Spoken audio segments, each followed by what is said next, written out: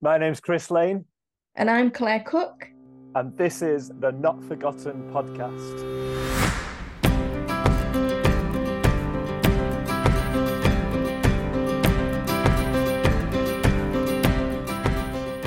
Welcome back to the podcast, and today we've got the panel discussion for you that we had at the Not Forgotten conference. This was one of the sessions that had really positive feedback in it, in terms of just people saying they really appreciated the different voices that came and the opinions that were given and the interaction between the different participants on the panel as well. So I hope you enjoy it as much as we did.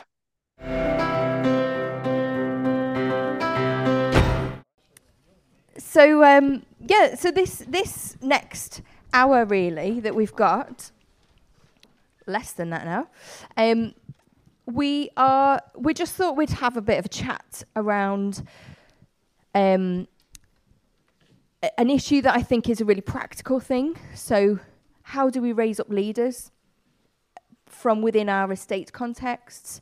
Some of the challenges, the joys of that.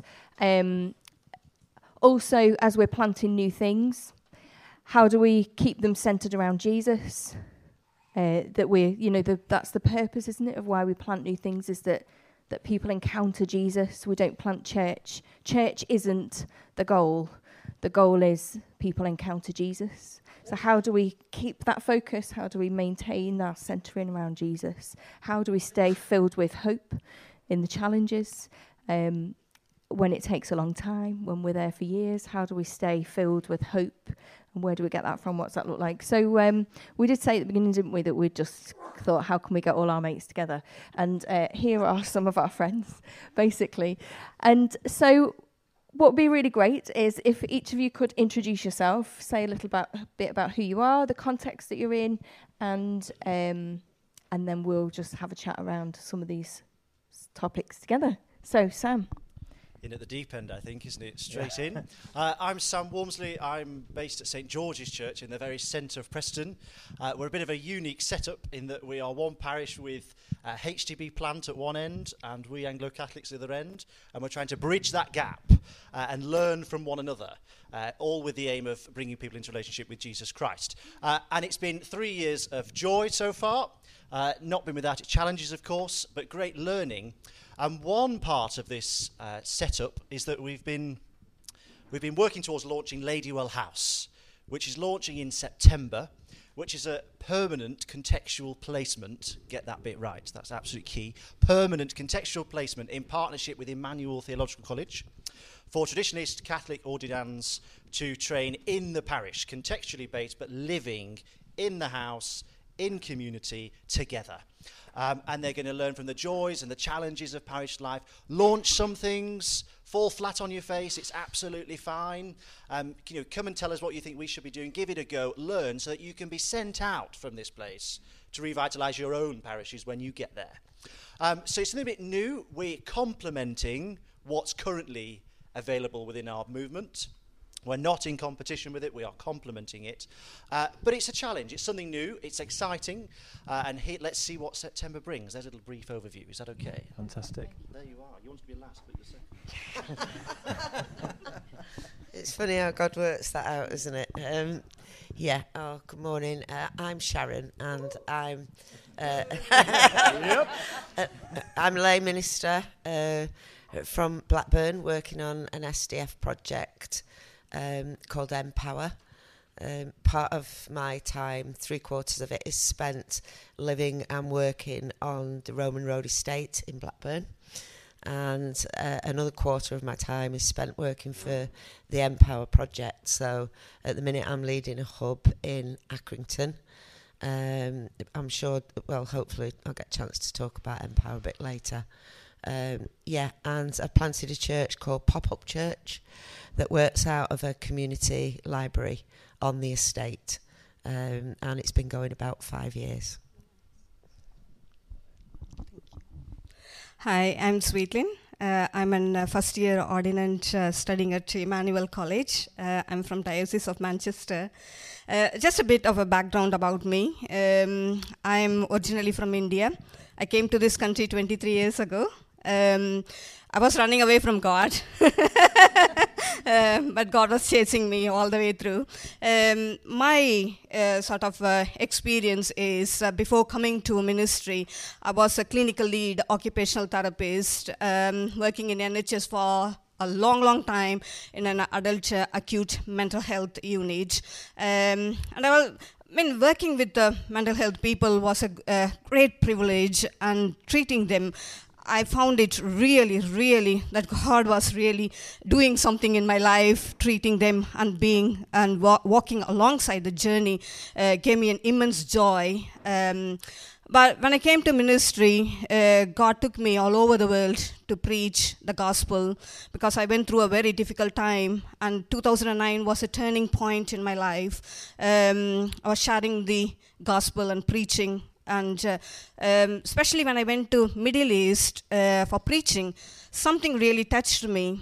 Seeing these people worshipping in basements and using the resources, that really touched me. God was speaking to me something about it, and that was about church planting and being a pioneering minister. So God told me, stop going abroad, I need you here. So there we go. Resigned my job, started to work in an ex-mining estate. My experience is bringing up a new worshiping community and reaching out to people where they are and bringing Jesus Christ. Isn't that amazing? In that people's life, when they feel that they are excluded from the community, people who are marginalized, that really touched me. These people need a hope. And I thought, because I am a child of God, I am God's child. He can do anything and everything. So I thought, well, I will do that. I can reach out to these people no matter what. And that is what I did. And as I said, my experience was bringing a new worshiping community. So I planted sort of a new worshiping community in the Asda shopping centers and the schools. I thank God for that. Playing a small role in that. Yeah, thank you. That's fine. My name's Linda, and in 2016 I was appointed as a pioneer minister to the Mearside Estate, which is an estate on the outskirts of Blackpool in Lancashire. The estate had no church presence on it at all. The previous Church of England one had closed down a few years previous to that. So we started with nothing in the very beginning. We had no church building, no congregation, no resources or anything. It was just me and Pete. In fact, he was working elsewhere at the time, so it was just me. One of the most beautiful gifts I was given on my licensing day was my bishop gave me permission to fail. He said, go, we're giving you 5 years on this estate, go and do something, and if nothing happens, it's not a sign that you've failed, it's a sign that God is just not at work in this place at this time. And I carried that with me for the next 7 years, it turned out, but God was most definitely at work in that place. We started our first service in my living room with myself and Pete and the next door neighbour. And it grew, and we moved into a council building. They let us use it for a while, and we outgrew that, and we ended up renovating an old derelict church hall, raising $250,000 to renovate that and to move into that. We used the gifts that we had, so I started a community choir because I love singing. Pete started a shed men group because he's great at carpentry. We went to the car boot sale, which was where everyone was going on a Sunday morning, and we started a prayer tent there, and our church grew through the connections that we made there, which meant we had church on a Sunday afternoon at 4:30, which was just lovely to have a lie-in on a Sunday morning sometimes as well, when the car boot wasn't on yet. We were there for 7 years, and by the time we left, the Freedom Centre was a flourishing community centre with a cafe and a charity shop in it, a food bank, many different activities throughout the week, and worshipping congregation of around 65 across 3 different services. And I was trying to describe the congregation, the community there, and I came up with inclusive, open altar, Eucharistic-focused, liturgical, relaxed, joyous church family. That's Freedom Church for you. currently vacant. If anyone's looking for a job, it's one of the best jobs in the country. Any clergy are looking for a really exciting church plant, church ministry thing, please do come and talk to him, and I mean that quite seriously. I'll hand over to Pete. So we're no longer in Blackpool. We're currently in the parish of Ribbleton in Preston.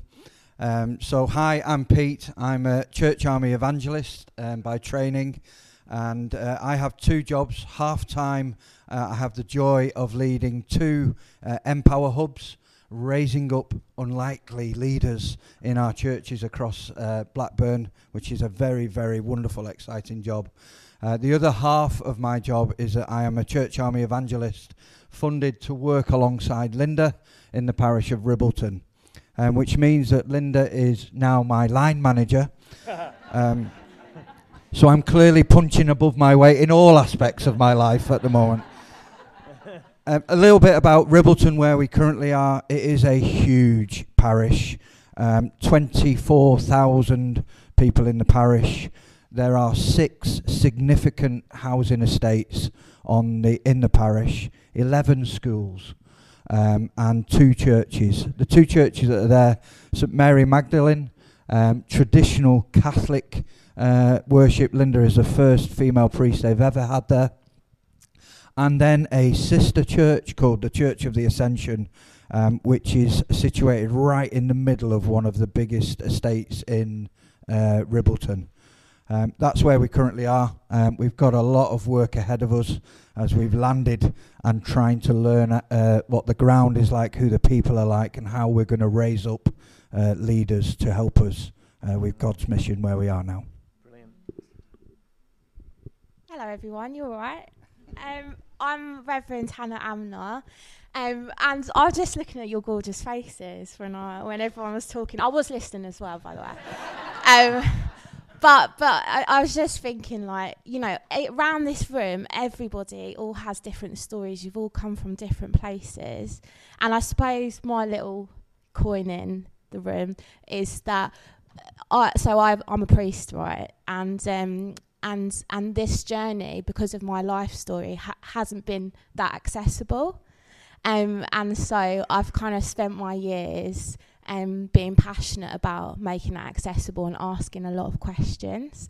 So I'm going to share a little bit of my story. I'm actually about to become a vicar, whoop whoop, in a chaplain role in a high school, but also in 2 rural churches. So, and everybody's like, this is a real great shame.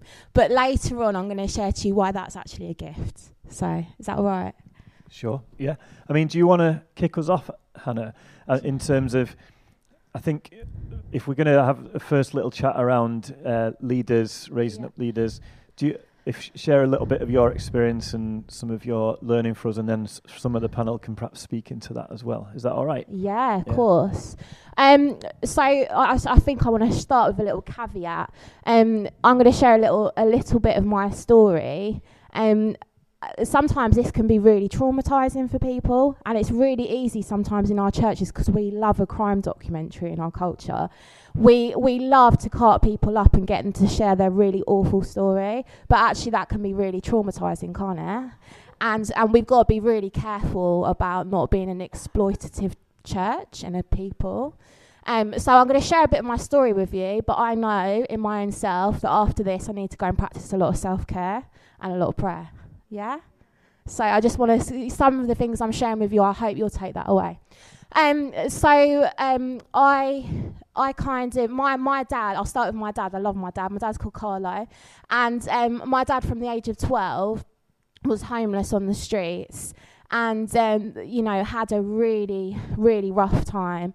And I think, there's generational things that happen. So at the age of 17, I found myself homeless as well, just through relationship problems and getting involved with a lot of dangerous people and stuff like that.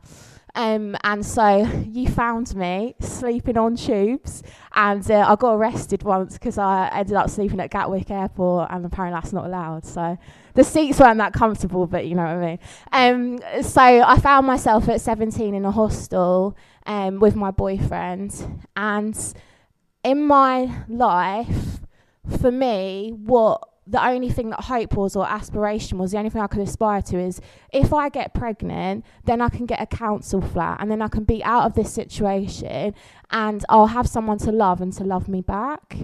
And there was just this one day, and I was in quite a very difficult and toxic place, and I looked around. I woke up in the morning in this tiny hostel, and I looked around, and there was just piles of bodies on the floor, where it was like my boyfriend's mum and all the kids who had just left an abusive partner, and the apple didn't fall far from the tree with the boyfriend.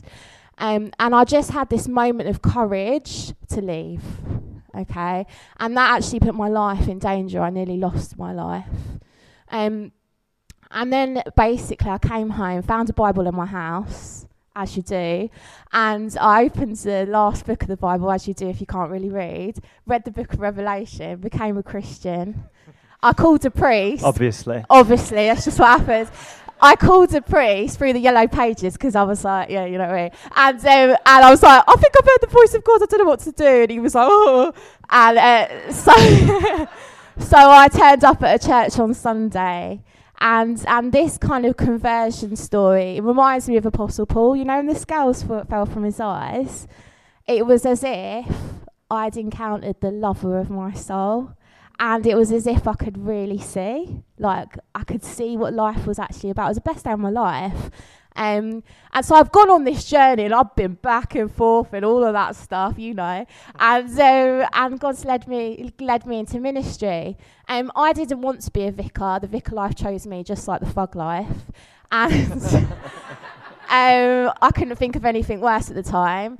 But the Lord calls you, and you have to go. So I went on this journey, and I turned up at theological college, and one of the first things at theological college that I was told, and it's all right, but I kind of felt in that moment, I was like, I don't want anyone else to be told that.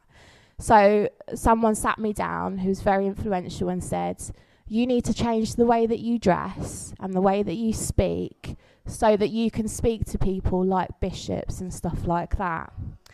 Oh, poor me. But it doesn't matter about me. What I mean is actually, what culture are we perpetuating? Do you know what I mean? So it was fine, but I hope it ended with me. And I think it's starting to. Do you know what I mean? So Chris, this legend here, when I was at theological college, God put the right people in place, and Michael Layden as well. And every voice that said, you need to not be who you are, he and other people, Sam over there, said, no, you need to be exactly who you are. So I've gone on this journey, and in my final year, I did a master's. I didn't get any GCSEs, and I did a master's. Come on. Yeah, and in my master's, I looked at raising leaders from the margins and stuff like that. And at the time, Jill Duff was quite a hot topic with this stuff, and she had this whole mandate of like raising up leaders from the margins to lead in marginalised areas, and you know, stuff like that. That's not Jill's voice, by the way. It's just how I heard it, and I was like, yeah, all right, that's good for some, but what about what? Isn't it important that we're all a gift? Like, we're all a blessing. And that's why I love the title of this conference, Treasure in the Margins, because the thing is, we can make huge assumptions over communities, and actually, that's curse speak. So, and it's lazy as well. You know, we'll hear what people say, oh, I'm sorry that you live there, or whatever, but that is actually a curse. You're basically saying that's who they are, and stuff like that, and then it continues that. And so, I've lost my words now. I got a bit too passionate. What do you want to say about? It's not just you for that area. But yeah, thank you. Yeah, so basically, it really is about seeing people, the individual, the art of listening. You know, you talk about double listening to the person and listening to God, and realising that you're not coming along, you know, all suave and bringing Jesus to people, but actually Jesus is already there, and you have as much as a blessing to learn as this person has from you. So, of course, I'm going to go to a rural church because I'm a blessing. Do you know what I mean? And if we don't break these cycles, then actually, who's going to be writing your books? Because I read all these amazing books about, you know, missional church and all that kind of stuff, and then I see the author, and actually they're normally this white middle-class man, which I love with middle-class white men, but actually, yeah, he knows. So, but actually, we need diversity in our academic world. We need people, you know, in places of influence who are from different backgrounds, because that, I believe, is the body of Christ. And that's what the heavenly realms is going to look like. So that's in short. I was so short, wasn't I? Yeah. We love you, Hannah. Thank you. Oh, thank you so much, Hannah. Okay. Thank you for sharing that. You know, that's a really precious gift that you've given us in sharing part of your story, so thank you. Pete and Sharon, you're both kind of doing this in a practical sense, aren't you, with Empower, in terms of facing this challenge of what is it that we expect our kind of the generic leader to do in the Church of England, and is that appropriate for everybody or not? So you're tackling that, aren't you, with Empower? Do you guys want to say a bit about kind of the challenges that you're facing and how you've shaped Empower to be more inclusive so that we can hear those variety of voices? Well, Sharon's staring at me. Sharon's a senior to me. She's been there longer, but she's staring at me going, I've been there longer, Pete. You're talking. Yeah, I've been involved in Empower for the last 3 years, and when I came in, it was in a process of change. It had been set up as a model, and the model was great, and it worked for a season, but actually, in order for us to make it more inclusive and to reach further across the diocese and across the traditions, we had a little bit of work to do. So we spent a year looking at the programme, rewriting the programme, making the programme more accessible. In short, what is Empower? Well, it's a journey. You can call it a training programme if you like, but actually what we do is we journey with people from November, when we start our training, through to June. We've got our last week next week. We've got some of our Empower people in the room. Give us a wave. Woo-hoo! Who are extremely sad because we're finishing next week. But actually, that's not the end of the journey for them, because what they're going to do then is they're now part of the Empower movement in the diocese. We're not an alumni, we don't like that word. We're a movement in the diocese of people who have been trained and equipped through the Empower programme. We look for the rough diamonds in our congregations. We look for the unlikely characters in our congregations. We look for those who have had tough lives in our congregations, and we say, come, journey with us. And we've been absolutely blown away by what Jesus has done in the lives of some of these people, just because we've taken a risk on them and we've given them a chance. And it has just been incredible. There is a lady who's in this room who, I won't tell her name to embarrass her, but felt called to lay ministry, felt God was calling her to something in lay ministry. The only route for her was the lay readers program, LLM as we call it now. She failed that twice because she just could not get her head around the academia side of it. She came on Empower, she thrived, and she's now employed as a community evangelist on an estate, a tough estate in Blackpool, doing an incredible job, loving people and raising up people for Christ.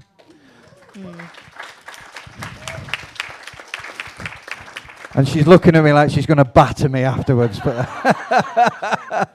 that's just one small example of what Empower is doing across the diocese. Yeah, thank you. And it's really practical, isn't it, Sharon? I don't know if you want to say something about, with Empower, there's about discipleship, but they also do like a practical mission thing, don't they, as well? Do you want to say something about that? One of the things that they do, which is really great, they're encouraged as part of their Empower to do a missional event, or to maybe do a missional event that then begins to plant something new. And we've had some absolutely incredible examples of where people, this is where you really see them step up in their own creativity and their own giftings naturally. We've a lady that's doing Empower currently, very shy. She's already done it 3 times but never completed it. Thankfully this time she is completing it. But her mission event was to the residents of new houses on the estate. She funded it all herself. It was a wonderful event. She got crafts for the children, and in the middle of it she stood up and she talked about the God of community. Only for 3 or 4 minutes, but it was something that you wouldn't have said knowing this lady, because she's incredibly shy. You would have never have said she could do that, but she did that day. And Pop-Up Church also has been given by God an allotment at the back of it. That's a long story how we got that. But she has stepped up into running that work, which is kind of secular, but the gospel is up on the fencing of the allotment. And she's already built a team of 4 people and a baby, which is stunning. I really look forward to seeing what God... I really look forward to seeing what God will do, in and through her. Amazing. That's amazing, isn't it? And I wonder just if there's anyone else kind of who just wants to speak to, as a leader in these contexts, how do you spot new leaders? How do you help them to recognise themselves as leaders? What does that look like to give them opportunities to grow? Just kind of talk us through what you're doing as leaders to create this kind of environment where different kinds of people who maybe don't have some of the skills that we would automatically identify and go, oh yeah, you're totally, whatever. But how do we raise them up? What do you need to do as a leader to make space for that to happen? If anybody else wants to chip in, go for it. I'll take that one. So one of the things I believe very much in is taking risks with people, so not necessarily looking for the polished product of somebody. When they made our church plant into the parish church of our parish, we had to create a PCC, which I'm sure there's just delight and joy on your faces when you hear that word. Half my PCC were under 30. I think we actually had the youngest PCC in the country at the time. One of my church wardens was under 30, single mother of 4, but people looked to her. She was the one that people flocked to at the school gates. She was the one that when she came and sat in the cafe, people would gravitate towards her. So you could see that she had leadership potential. She wasn't aware of it. She just thought that this was just naturally who she was. But people were looking to her, and when she said something, it happened. So she made a natural choice for me as church warden. We had to do a lot of extra support. We had to think about things like childcare for her. We had to work around the hours that she was available for being able to do that. So sometimes there are those extra things that you need to put in place. Sometimes we're dealing with people with chaotic lifestyles, and you have to be able to roll with that. You have to be able to, we're going to actually have to cancel this meeting with 2 minutes notice and reschedule it for another time because people have just pulled out at the last minute. And you have to take chances on investing with people, particularly in transient areas, when they might just disappear. They might just move because suddenly the council offer them a better house on the other side of town. And all this time and investment you've put into them, they move on. But you have to trust that God is in all of this. You don't get despondent, oh, well, that was a complete waste of time. You have to trust that you have grown them to a certain extent and then handed them over to another greenhouse for them to carry on growing with that as well. But it's been able to take chances on people. They will not always work out. You will not always have the perfect leaders. You will not always have the most reliable people there. But taking a chance on people, there are some amazing diamonds out there, as we talked of earlier.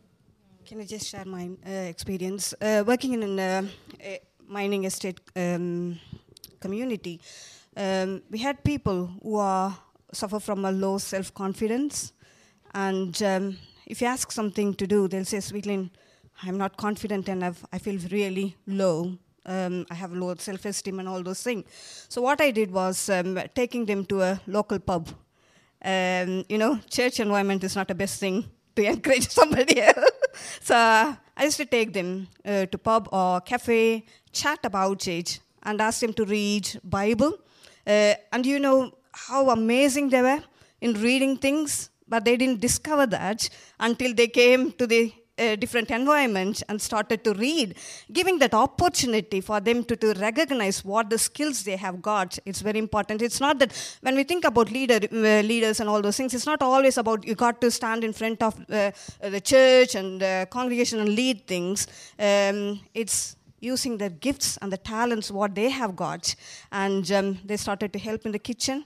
And they started to help in the message church, doing crafts and things like that. So it depends on who we are dealing with and trying to recognize and spot what the skills are. Even giving a service sheet is a skills for them who are suffering in a low confidence and self-esteem. So that's what we did.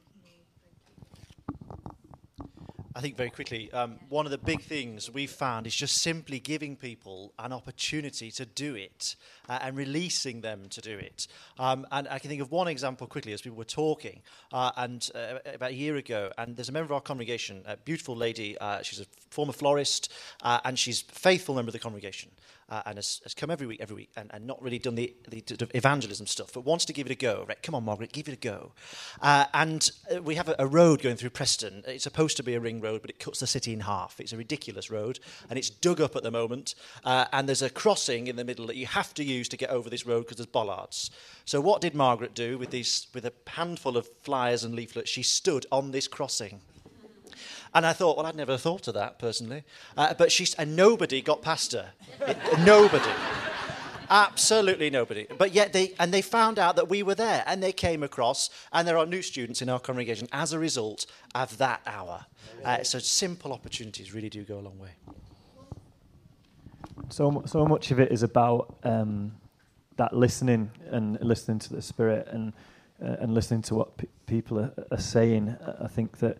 Is it Vincent Donovan who says that, when the gospel comes to a new place and a new group, that a song emerges, a new song that we've not heard before and that we need to hear. And it's so much of it in our practice has been hearing the gospel back from as people encounter it, but in fresh words and in fresh ways. And so much of it is being a learner, and I think some of Hannah's experience for me just brought home again and again, how do we go in as learners? How do we realize that we have so much to receive?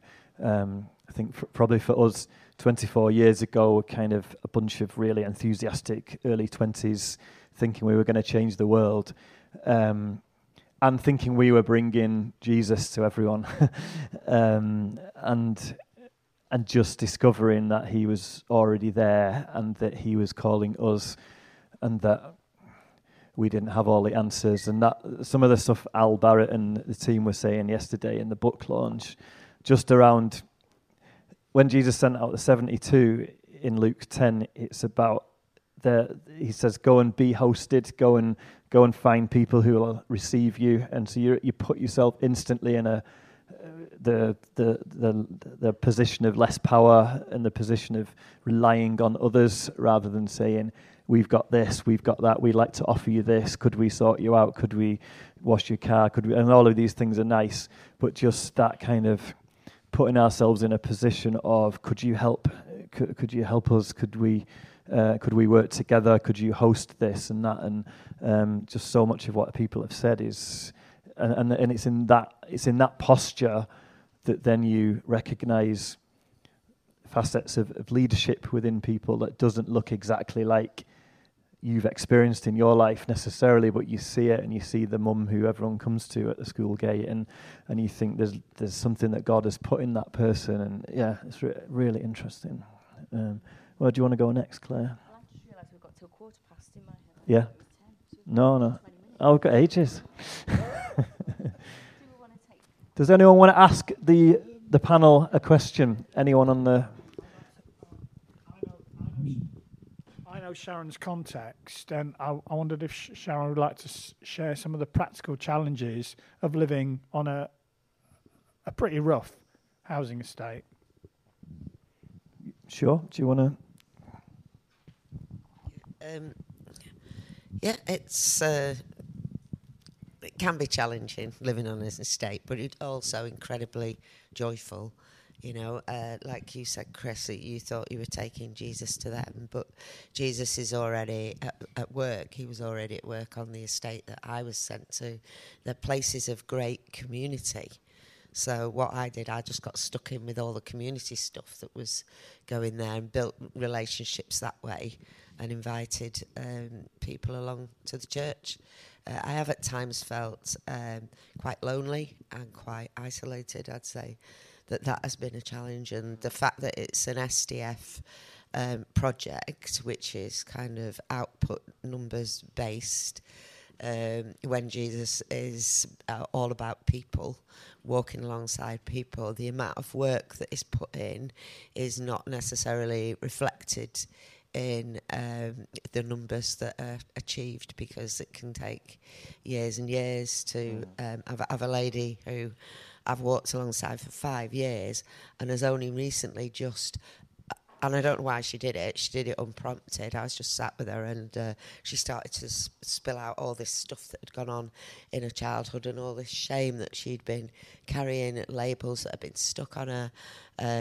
You know, and that's 5 years I've known that lady. But when people have issues with trust, it is very, very hard, and it takes a long time, and I'd say that's definitely one of the challenges of a short-term project. Agreed. Yeah. Probably can't get across. Just say it as loud as you can. Yeah. What kind of material are you using to disciple people, that kind of background? I'll just repeat the question. So is there any kind of material that people use in terms of discipling people? Has anyone...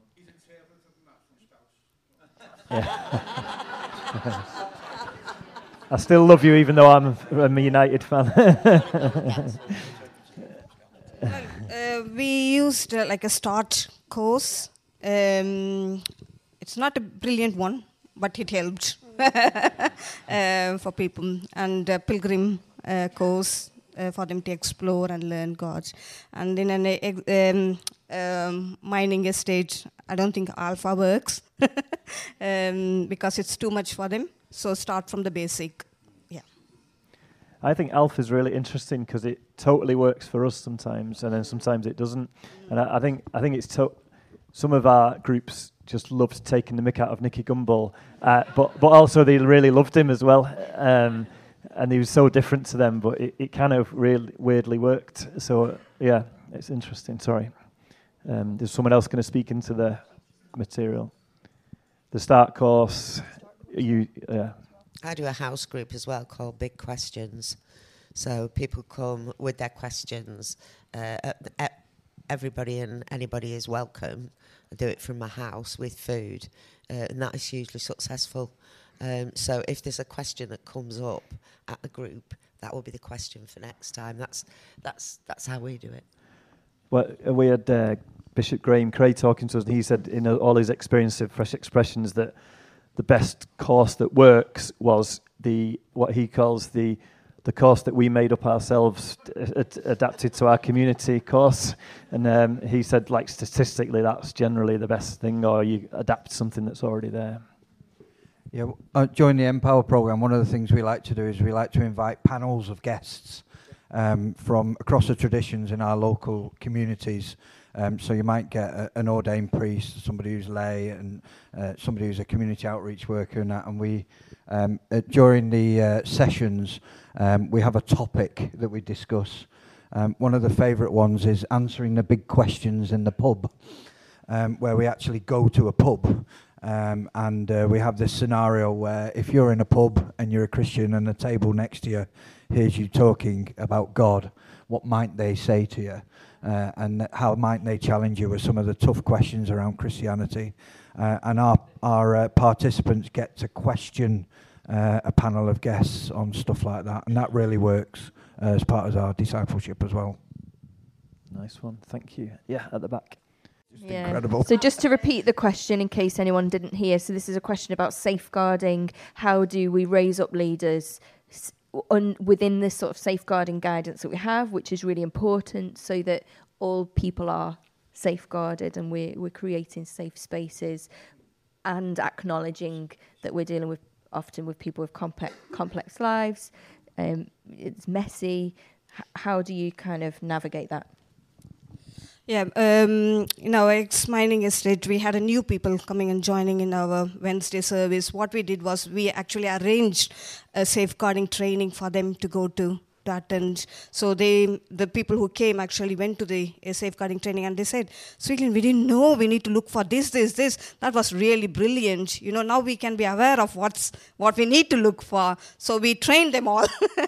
The diocese was very good in that to offer the training, opening up for the congregation to go and attend. Yeah.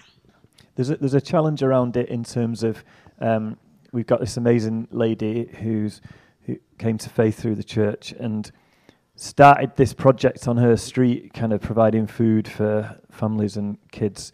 And it was extraordinary considering her past and what and this passion now she had to help others. But there wasn't, she wouldn't work around kind of some of the safeguarding. So we just had to say, look, this can't be a church project. So that we had to just kind of put a marker for her and say, look, here's the things that you need to be doing, and if you can't do them, then it can't be a kind of a thing that's associated. So sometimes we've had to do those kind of slight separations, and so, you know, we love you and we bless you, but we can't put our name to that as well. So there's some of those issues that you've got to be really careful with.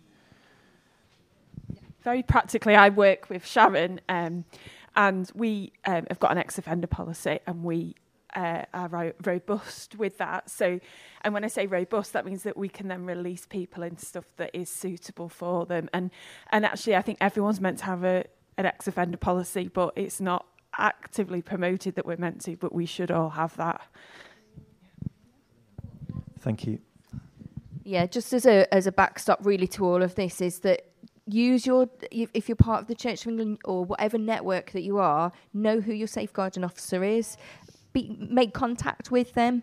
You know, they are there to support and help us in all ways. So like Sweetlyn said, you know, if you say to them, all right, fair enough that the training's online, but I've got a bunch of people here, we just don't have enough devices or whatever, it would be much simpler to do it in person. You know, just get to know your safeguarding officer and be in communication with them to say, help us, here's our scenario, here's the particulars of the scenario that we're in, help us to make this safe, and your safeguarding officer will do that and will help you in that area. So just to kind of finish on that topic really with that, but we're going to move. We've got just 10 minutes left, and selfishly, one of the things that I want us to talk about is you know, we've talked today over the last couple of days about how do we, when we're planting churches, how do we make sure that we are always centered around Jesus and not something else, whatever the other thing is, and how do we remain hope-filled?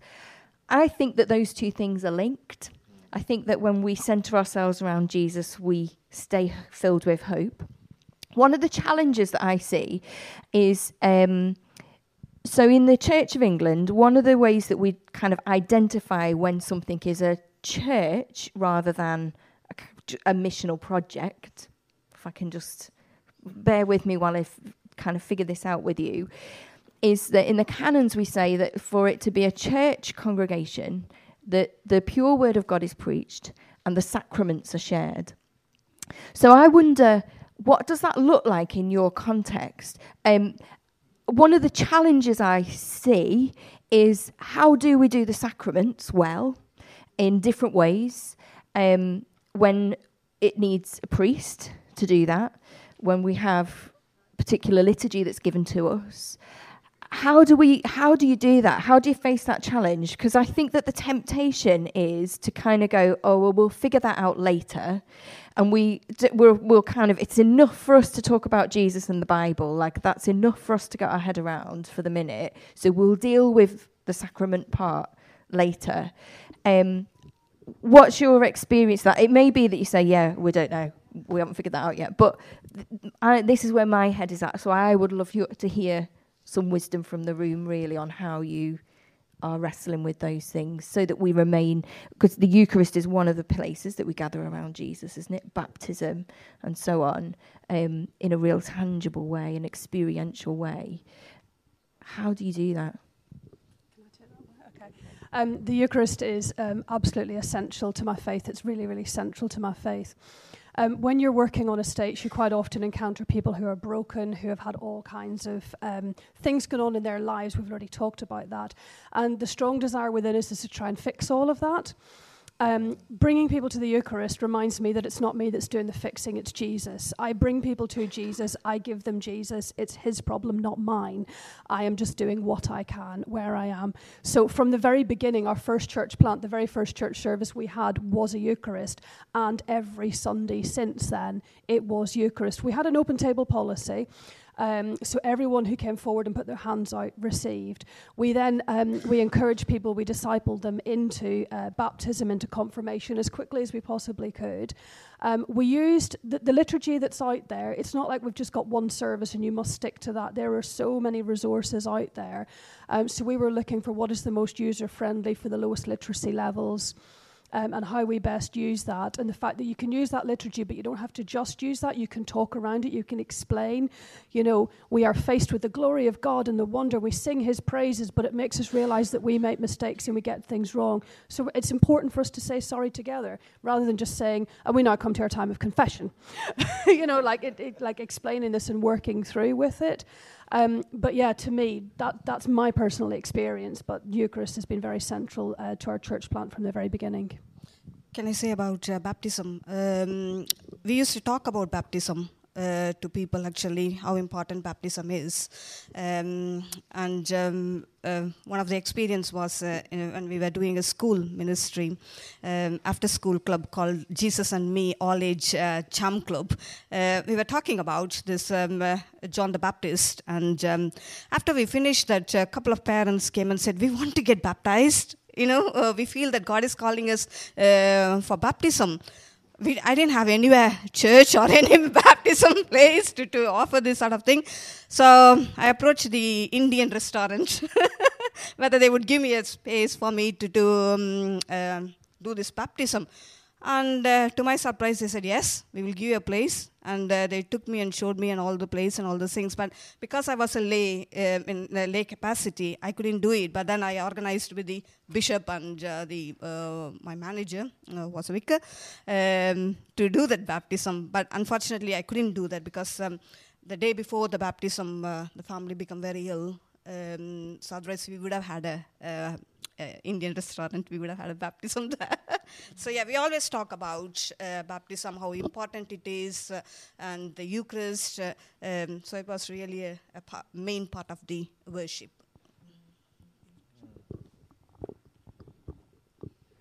So when I go through the liturgy, I like to interpret every part of it. So I try to just put it in normal language, because sometimes we can just all go through the motions, can't we? And then what I do is I point at the communion table and I say, I want you to imagine that this is this most delicious feast, and there's like chicken nuggets and Jesus is at this table. And, you know, and you're welcome to come to this table. And this whole service that we've been doing is a journey to this table. So when you're saying the piece, you're doing business with God and others, because you can't be coming to this table if you're annoyed with each other. And also, we get to say sorry to God as a gathered community, saying none of us poo doesn't stink. Do you know what I mean? Like, we all make mistakes, but also we're repenting on behalf of our community who can't be there. We're saying sorry on their behalf as well. So when we come to the table, we've journeyed to that place, and it makes it ours in real time. Do you know what I mean? And a celebration when we do the last prayer. And I always go, yay, like that at the end. Being from an Anglo-Catholic context, you know, bells, smells, Berettas, we've got it. It's all there. And it's absolutely rooted in the sacraments. My own faith is rooted in the sacraments. And our starting point with this revitalisation Centre of Preston was the development of this mission statement, which is very simple, of be blessed, be a blessing. And what we're trying to do in that is to tell people, actually the starting point is to be blessed, which we see in the sacraments, you know, in relationship with Jesus Christ, so that you can go out and be a blessing. So you've always got this organic circle going around. Actually, you need to come and be blessed yourself so that you can go out. And that's our theology of that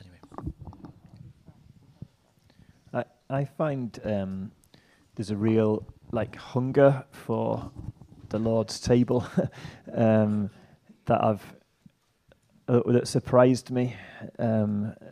We've found, especially among young people, just a real we'd have different groups over the years and literally kind of running to the front to receive and stuff, and there's something, I don't know whether it's like a residual thing from the past or the families, but it's like there's something that, or if it's just the spirit, you know, but there's something that draws people, and for us, we've eaten food together. The first thing you do for our church is we eat a meal together every week for the last 19 years, and for me that feels sacramental as we eat together, and as part of that we'll often break bread and have the elements like that in that way. But there's something about Jesus's meal table where he goes, this is what the kingdom looks like.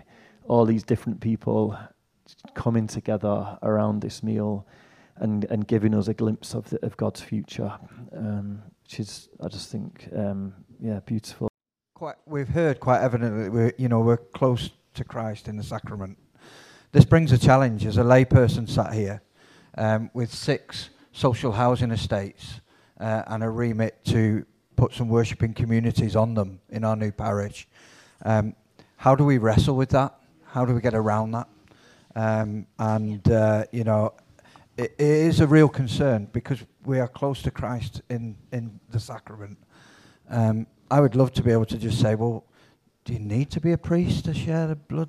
Yeah. Sorry, but sat next. Oh, hello, I'm getting looked in.